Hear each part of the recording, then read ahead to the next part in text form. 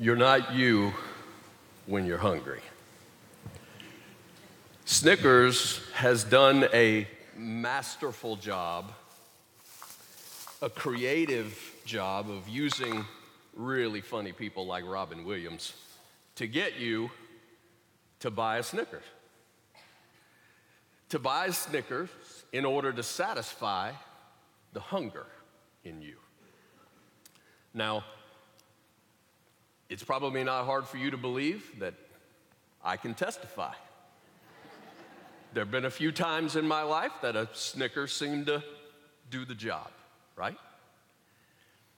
But I want you today to use that imagery in order to know how that also applies spiritually to our lives. I want you to realize that the scripture teaches us the truth that as Jesus followers, we are filled with power. But today we're going to talk about what happens when you don't know that.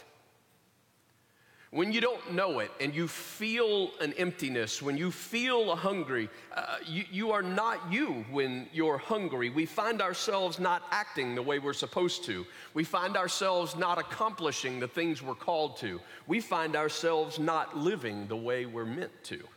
You're not you when you're hungry. So welcome. I'm glad you're here.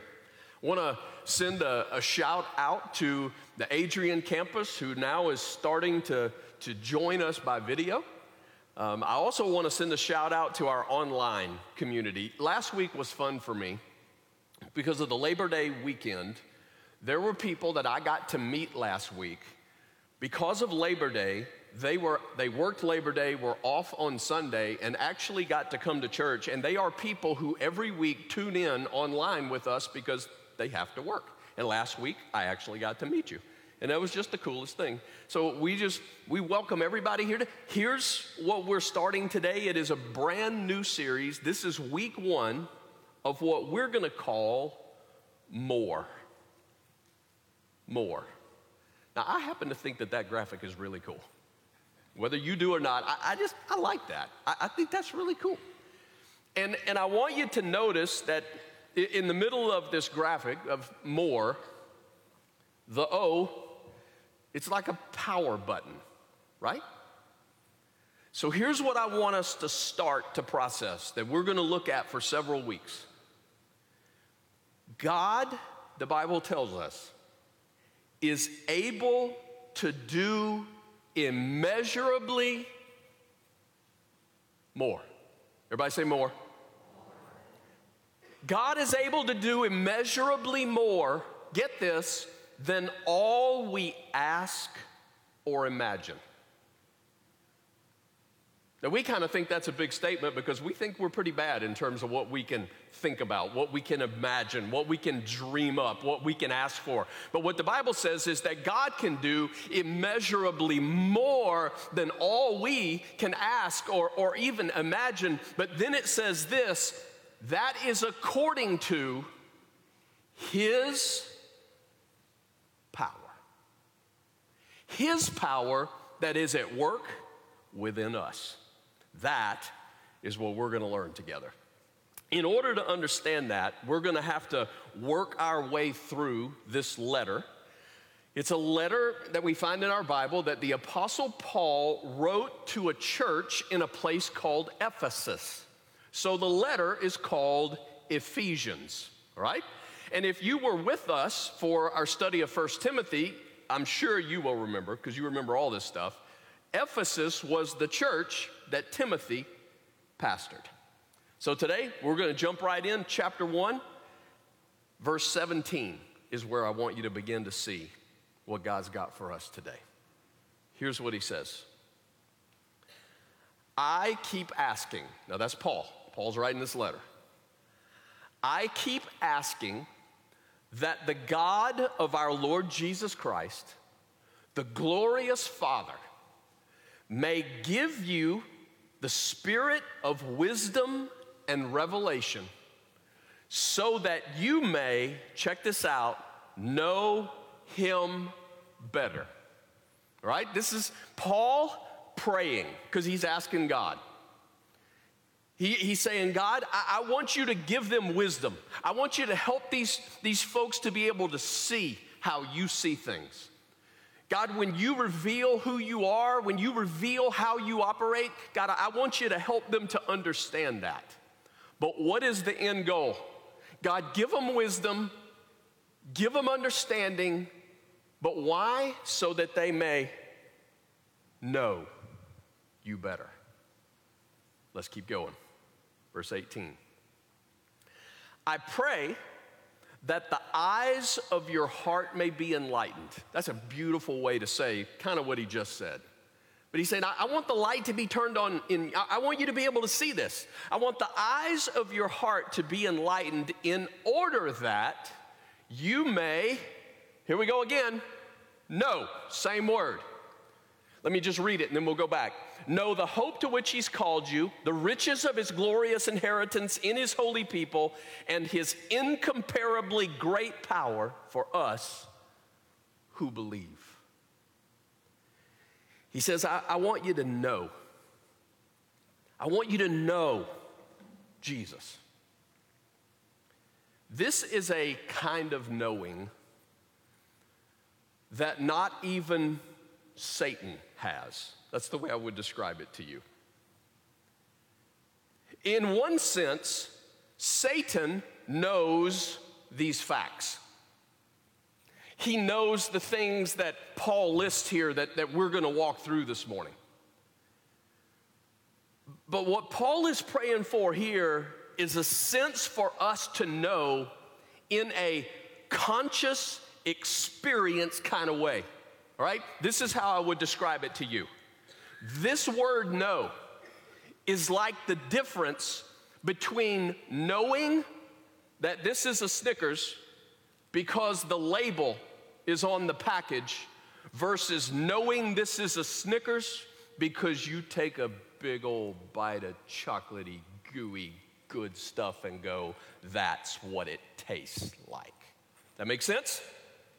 You know it's a Snickers because it has a label on it, or you know it's a Snickers because you taste it. And I'm telling you that not even our greatest enemy has tasted the wonder of this knowledge that Paul is praying for us. He's praying that you will know with a conscious experience that you will taste what he's talking about. Well, what does he want us to know? Well, there's three things he mentions there. The first one is he says, I'm praying that your heart will be enlightened, that you will know, check it out, the hope to which he has called you. The hope to which he's called you. I don't think I have to convince anybody in this room how important hope is. When people lose hope, people stop living. When people lose hope, people stop living. But what we often misunderstand when it comes to the Bible, and when the Bible uses this word hope, it's different than how we tend to use the word hope. We will use the word hope in the sense of, I hope we win the game, right? You look good in your red today. You do. You look good in your red today. Do we hope we win today? Yes, we do. Yes, we do. We hope we win today. I hoped my team would win last night. Just an example. I hoped that my Tigers would walk into Texas, a ninth-ranked team in the nation. I hoped. I hoped that a quarterback would throw for 470 yards and 17 touchdowns. I hoped. I hoped that our defense would just stop them one more time. But I didn't know, because I've watched them before. I've never cheered for my team when they had an offense before. I didn't know. But when the Bible uses the word hope, It is a different meaning. It is a different understanding. When the Bible speaks of hope, it is more than wishing. It is a certainty. When the Bible speaks of hope, it is a surety. When the Bible speaks of things like our blessed hope, you know what that is? It is the return of Jesus. This is not just something we wish for. When it says we hope, it means we know. This is like an anchor in the future that affects my today. I have heard it said, hope is an anchor set in a future that helps you endure the storms of today. That's good. Hope is an anchor set in the future that enables you to endure the storms of today. Paul says, I want you to know, I want you to taste, I want you to consciously experience this hope that you have. Then he continues. I also want you to know the riches of his glorious inheritance in his holy people. Now, that's kind of an interesting string of words. We really got to pay attention. Well, what is he saying here? The riches of his glorious inheritance. Who is his? That's God. So God's inheritance, and who is his inheritance in this case? I'm convinced what he's saying here is he's talking about his people. God is talking about his family. He's talking about his kids. In other words, I think what Paul is praying here is that we would grasp, we would taste, we would know the fullest reality that God thinks of us as his inheritance. And I'm saying, I think some people here, I think some people who are listening in, you struggle to believe that God would see you that way. Why? Well, it's because some of you grew up with parents, or some of you grew up with some influential people around you who communicated to you in some way that you would never measure up. And since that time, you have struggled to move through life thinking things like, I'm not good enough, I'm not smart enough, I'm not pretty enough, I don't measure up, nobody wants me. And what happens is you end up settling for less than your value because you're giving in to what someone else thinks of you, or maybe what you've begun to think of you. There's an interesting little story called The Perks of Being a Wallflower. It's written by a guy named Stephen Chbosky. And in that story, the main character, Charlie, asks his English teacher a question. Why do good people date bad people? Now, that's phrased in a way that, come on, most of us have wondered that at some point or another, right? It's like, how did she end up with him, right? That's how we always want to. How did that sweet girl end up with that? And I'm not going to teach you any new words today. I'm just, you know the words that go there. How did she end up with him? And there's a profound answer that the English teacher gives. This is the reply. It's because we accept the love we think we deserve. We tend to accept the love only that we think we deserve. That's why Paul is praying that God would open our eyes to see what God, thinks of us, his inheritance, his glorious inheritance, the God who created the universe with a word, the God who holds, right, the seas in the palm of his hands. And he's saying, I see you as my glorious inheritance. This is how I think of you. If you don't know your worth in the eyes of God, you will settle for less than the things of God. And you'll end up compromising here and there until you find yourself stuck in some consequences that you wish you weren't in. You won't rise up when you are called on but later you will wake up mourning the death of a life that goes unlived as others far less than helpful step in to fill that void. You got to know the hope to which you have been called, and you got to know the value that God sees when he sees you. There's one more, and it's really what most of the text is about. He says, I also want you to know his incomparably great power for us who believe. I want you to know the hope. I want you to know how you're loved.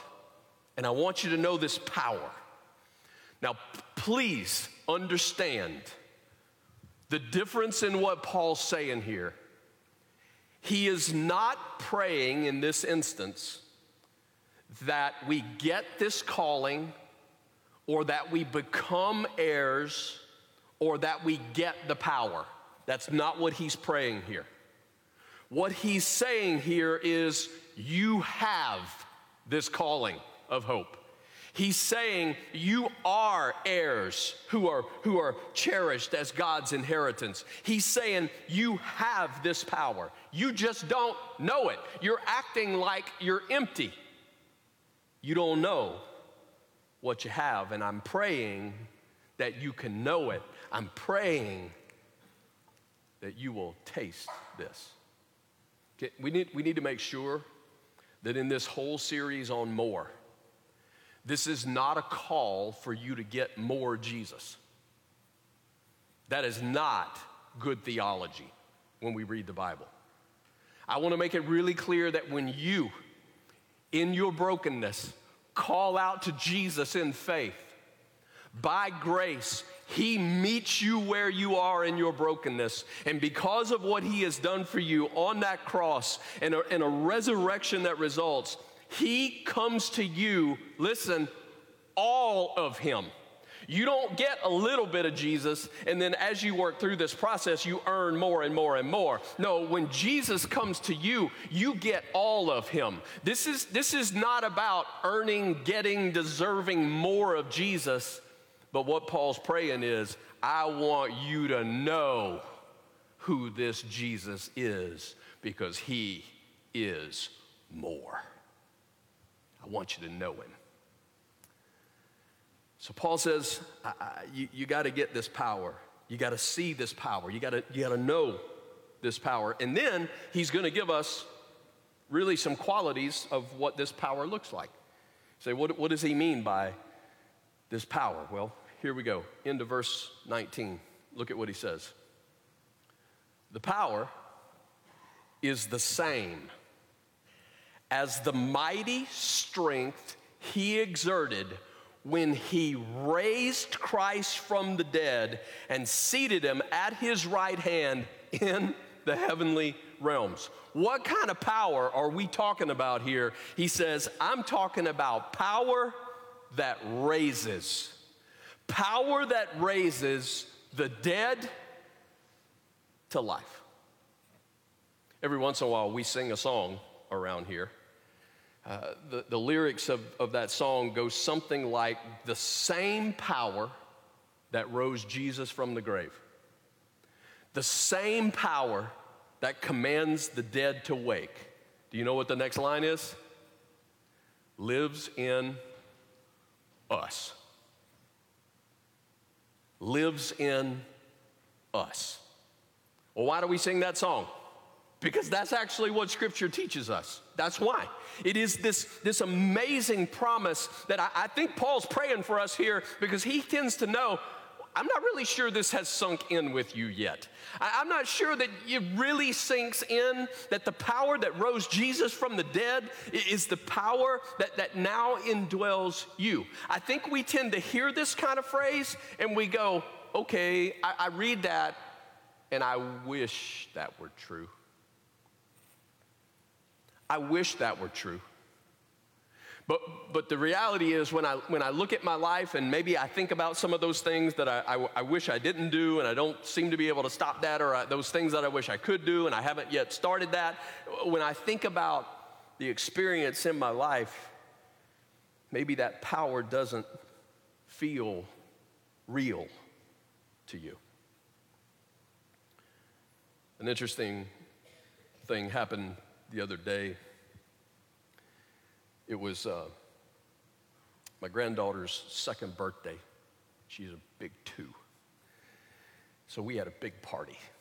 And a part of my task was to make sure that drinks were cold, all right? So ice chest, all the good stuff from Sprite to Pepsi to Fanta to you name it. That's my job, all right? I open up one of those 12 packs, and one of the 12 packs was Coke Zero. And when I picked it up, I noticed a little difference. I mean, I thought I did, at least. And as I began to take some of those cans out to put in the ice, I suddenly realized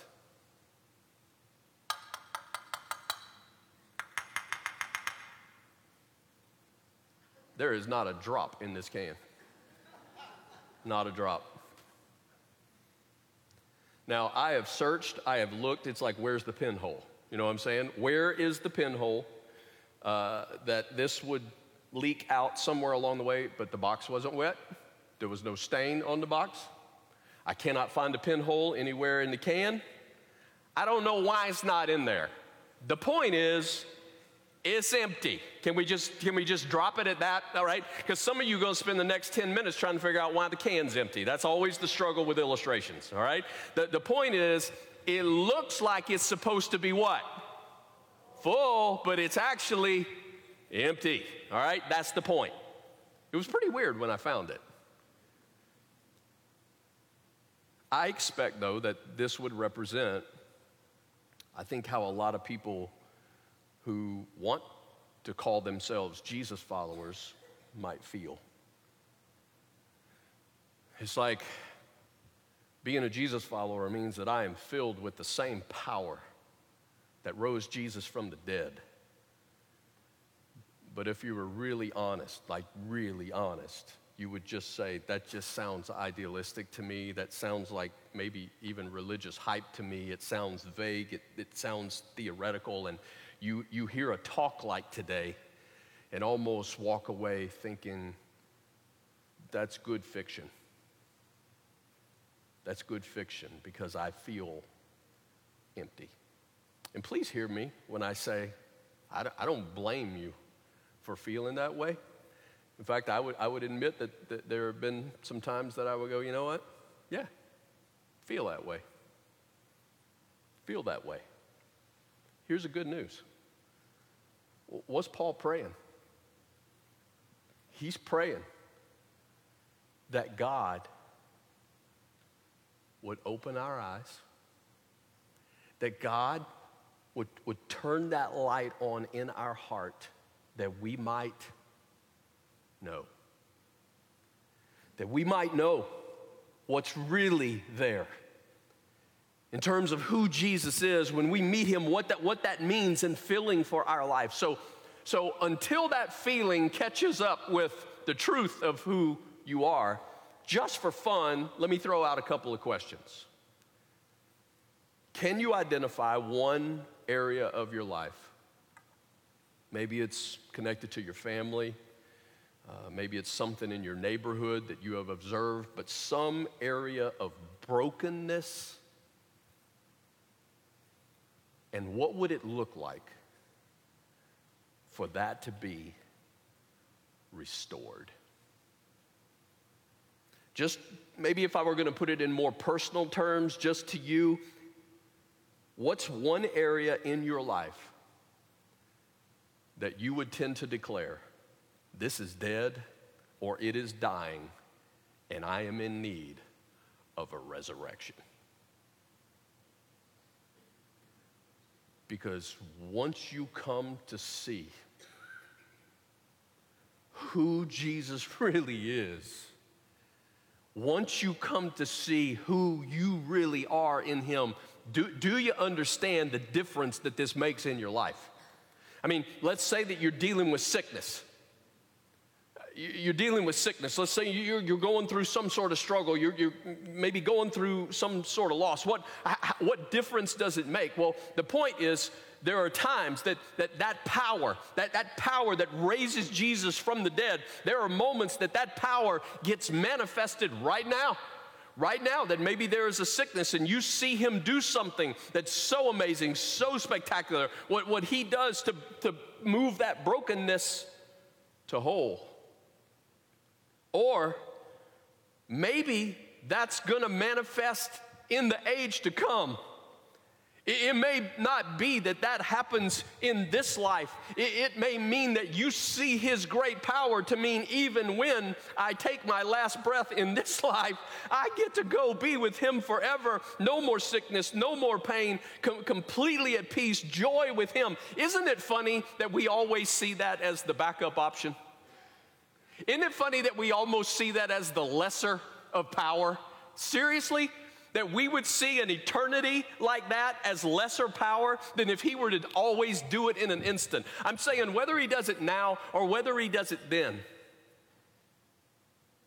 this power of Christ, this resurrecting power that's available to you in him, that he is able to work in your life today, it changes how you face those things. How about, just to get real practical, let's say it's a couple that you know who is struggling in their marriage. Okay? The tendency for most people, unfortunately, I think even Jesus following people, is to stay away from that. You see somebody struggling in a relationship, the tendency is to stay away from it, except for talking about it, right? Right? Except for talking about it. We'll talk about it some, and then sometimes it'll be this holy sounding, that's just none of my business. I want you to see the difference that it will make in your life if you truly know what this resurrection power tastes like. It will not lead you to run from those kind of broken situations. It will actually lead you to step forward with gentleness, with respect, and with love. And it will lead you to actually have a conversation with them. It will lead you to actually be willing to put arms around them. It will lead you to actually be willing to fight for them and to pray for them, because you believe there is a resurrection power that brings dead things back to life. Now, whether they choose to cooperate with that, that's not on you, right? Whether they choose to lean into him or not, that's not on you. I'm just saying for you, it's going to change how you live life. It's going to change how you love people. It's going to change how you reach, because you believe in a power that is real. I heard this week. Ralph Waldo Emerson has this quote. He says, God will not have his work made manifest through cowards. Whew. When I first heard that, it kind of made me back up and go, is that right? God will not have his work made manifest through cowards. Because my first response is, though, wait a minute. Doesn't God use weakness? Yes. But what Scripture teaches us is he gives strength into weakness that enables us to step forward with courage, even when we feel weak, even when we perceive to be weak. His power changes everything. That's good stuff. God, help us see. That's life-changing stuff. And Paul's saying, I want you to see. And it's not just that he raises dead things to life, but he raises them up to the highest of heights. It says here, not only did Christ rise from the dead, but he raised him up to the Father's right hand. Check out where Paul goes next, verse 21 and 22. Far above. He is far above all rule and authority, power and dominion, and every name that is invoked, not only in the present age, but also in the one to come. And God placed all things under his feet and appointed him to be the head over everything for the church. Not only is this power in you a power that raises dead things to life, but Paul says, I want you to see, I want you to taste, I want you to know this is a power that reigns over everything. Everything. There is not a thing on the earth, under the earth, over anywhere that has not been placed under the feet of Jesus. And we go, yeah, I know, I've heard that. I know, but have you tasted it? I know many of you have heard it, but have you tasted it? Because if you've really tasted it, wouldn't there be a difference in our boldness? Wouldn't there be a difference in our courage? Wouldn't there be a difference in our tenacity? Wouldn't there be a difference in our perseverance? Let me get practical with this. You know how we all tend to overthink stuff? You know how we all tend to overthink far beyond what we can actually control in the moment? You know how we all tend to observe a situation and the next thing you know, the stresses that are wearing on us, the responsibilities that we're allowing to weigh us down. Think about the fears and the worries and the disappointments. Somehow in that imagery, we have lost sight of who reigns over all. In Colossians chapter 2, we are told that at the cross, God triumphed over all of our enemy.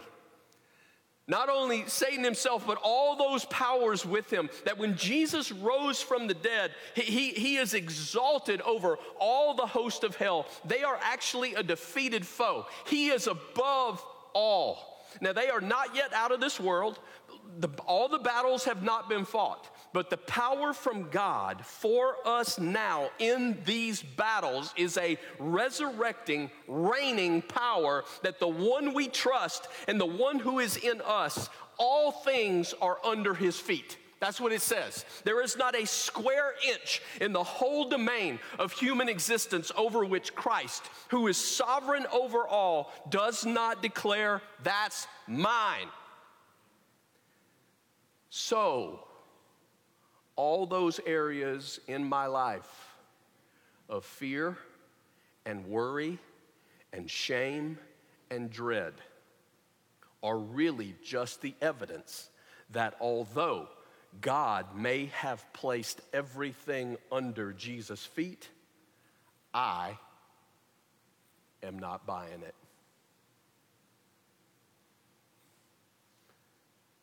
Because I'm fearful, and I'm worried, and I'm stressed.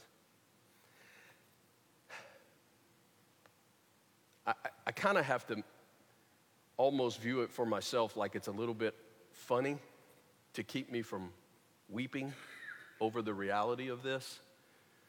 I mean, the picture of God who sets everything under the feet of Jesus. Like, here you go, Jesus, this big old spinning globe and everything that goes with it under his feet. From wars to race relations, under his feet. From politics to disease, under his feet.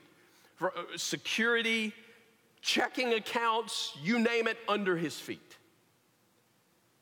And then it's as though I walk over and start to pick up the things that I choose to pick up because, Jesus, I'm just not sure you have a handle on this. So why do we worry and why do we freak out? Why do we think we have to make sense of everything as though some explanation will give our minds peace? It's because we truly have not tasted the truth that all things are under his feet. And Paul's like, I want you to know this. From sports to space, from healthcare to hurricanes, from disease to death, and everything in between. He reigns over all history, all human beings, all demonic powers, all nature, all business, all governments, all religion, all galaxies, and 10,000 things that we haven't even discovered yet. All under his feet. He is the head over them all. And he is the conscious, active, authoritative ruler. And Paul says, I pray that you can see it. This power that raises dead to life. This power that reigns over everything. And then there's one more piece that sets us up for the rest of what we're going to learn in Galatians. Verse 23 continues. The church, he's the head of the church, but get this next line. Which is his body. We've heard that in other places before, but not this. The fullness of him. Now who's him? Yeah, this is Jesus. The fullness of him who fills everything in every way. He's saying, you understand this power that is at work in you. It is the fullness, all of who he is. The fullness of him who fills everything in every way. God has designed it so that when his church operates, knowing, tasting this power that is real in you, it is meant to reveal this is the fullness of who God is. Wow. When I read that, it brings to mind all those statements that we read from Jesus in the Gospels, like when he says, greater is he that is in you than he that's in the world, right? Statements like Jesus saying, as the Father has sent me, I'm sending you. Statements that Jesus says like whoever believes in me will do the works I am doing and even greater things than these. Statements that Jesus makes about how not even the gates of hell will be able to hold back his church.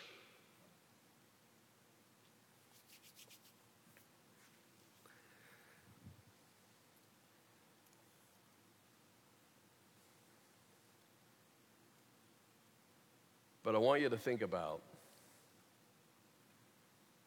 what this looks like.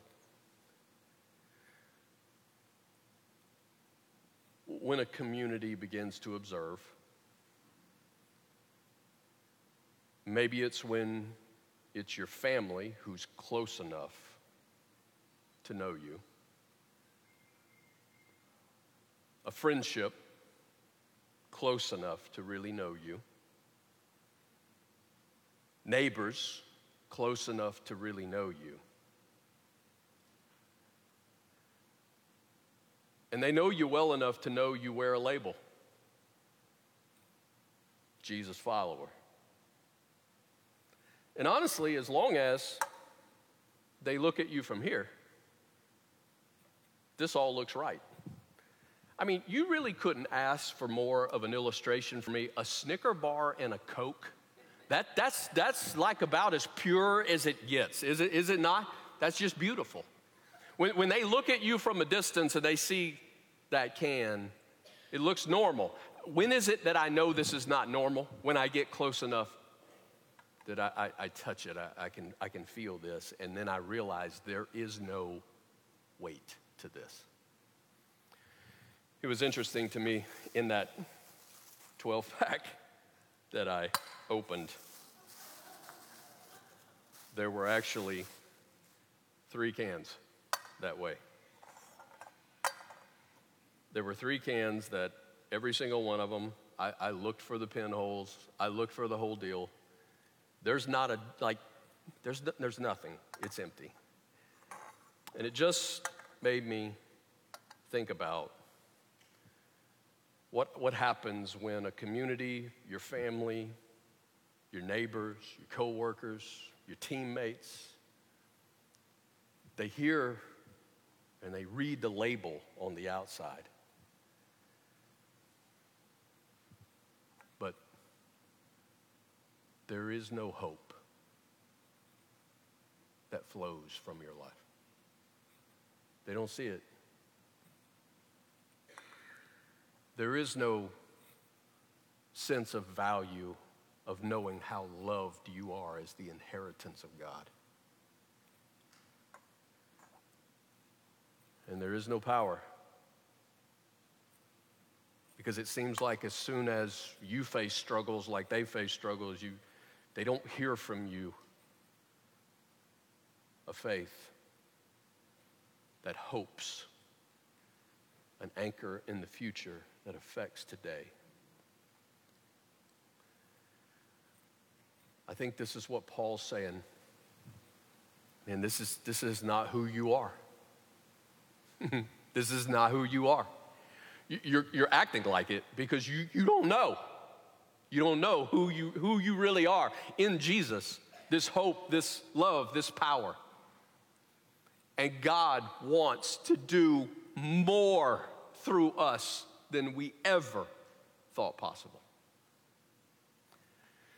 As we walk through Ephesians in each chapter, each week we're going to take a different chapter, and we're just going to pull out from each chapter a mind shift that needs to take place in order for us, the church, to really begin to walk this out in a way that reveals the death-defying, hell-defeating power that is real in who Jesus is. Now, I think it's really important for us to do this before we wrap this up today, because when I hear more, right? When I hear more, everything else in my life that's about more sends me to respond in this way. Well, I guess then I should probably work harder. That's what I should do. If this is the issue, then I need to work harder. I should do more. I should just bear down, right? Just time to grit your teeth and bear it. I should. Because if God wants to do more through me, I should be doing more for him. That's the temptation to go there first. And I want you to please make sure that you are understanding the context of what we are reading in the book of Ephesians. Because what we're getting here is this long prayer that Paul is praying. And how does he start it? And it's going to be how he finishes it, and it's going to be what he talks about in the middle. He prays first that the eyes of our heart would be enlightened. In other words, if God doesn't do this for you to see it, if God doesn't help you see this, you ain't going to see it. Not only are you not going to do it, this is just totally dependent on God. This is not about you getting stuff together and being more. This is about the fact that he is more. Only Jesus can raise the dead. Only Jesus, through his willingness to die for us, could reveal how valuable we are to him. Only Jesus can fulfill everything in every way. As the church, we are called out and we are called up to a purpose of continually illuminating this mystery. Jesus is more. And the way that gets lived out in clarity is not me simply deciding I'm going to do more. It is me saying, Jesus, I want to know who you are, because you are more. And when you know him better, Paul says, as you know him better, the power button he presses, and suddenly the fullness of who he is gets lived out and loved out all around you. The church has been chosen by Jesus to reveal the immeasurable fullness of all that he is into every corner of culture, into every sphere of society. The church is made for more. But you're not you when you're hungry. You're you when your hunger is met in Jesus. And all the more that Jesus wants to do in and through us will begin to take place when we find him to be more. Next week, we'll pick it up right here. I'm going to pray for us here in just a second. I'm just going to give us a chance to process a little bit of what God's spoken to us today.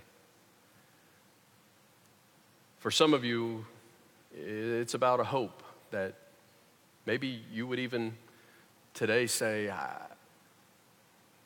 honestly, it's been a long time since I've even seen any hope. And maybe today, as God has spoken, you need to listen. Just lean into Him. The truth of how He's speaking over you today. For some of you, you truly have fought your entire life to believe that you are loved. And a God today who is declaring, this is how I love you, my inheritance. And then some of you, it's like you've known for a long time this stuff about power, but the truth of the matter is the way you have walked it out, it is at times you have run from things that this power ought to be sending you into. So I'm going to pray, and we're going to sing a song. It's just going to give us a time to process who this is, who this Jesus is, a chance to praise Him, a chance to ask from Him, a chance to depend on Him. Here in this room, there will be some folks who are over here on the side toward the back. If you need prayer while all that's going on, we'd be honored to do so. In Adrian, there will be some folks in the back. You can just simply step to the back of that room, and there will be some folks there to pray for you. We want to actually not just hear some words with these ears today. We want what Paul prayed to be true, that we heard it and we saw it here. Let's pray.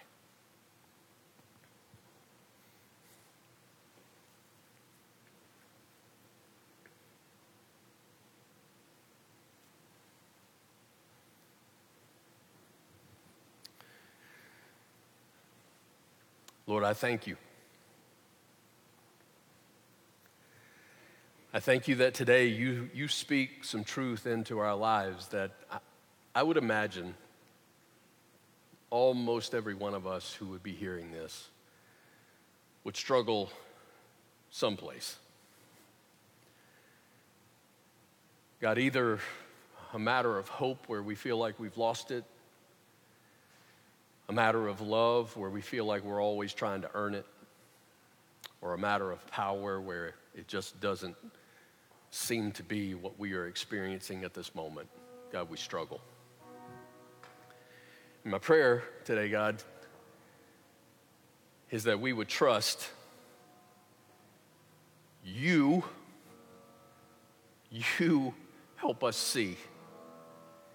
You help us believe. You help us understand what is true, what is real, and you enable us to begin to embrace that until how we feel catches up with that. So God, today there's some of us that need to repent of some things maybe that, God, we haven't been walking this out in a way that honors you. We want it to be different. But God, we also don't want to do this thinking that, okay, this is on us. It's all about us working harder. It's all about us doing more. God, we want to start where you tell us to start so that we can finish where you tell us to finish. This is about knowing you. This is not about a power that we figure out how to manufacture. This is about you, the power who lives within us. God, I'm asking you to help us to see today in order that we might believe today. I pray for healing here. God, help us to run to you. Help us to trust you. God, I pray for things today that maybe up until this moment we have just thought it's dead. But that today you would give us sight, that you raise those things to life. Help us to trust. Help us to believe. In the name of Jesus, we pray it. Amen.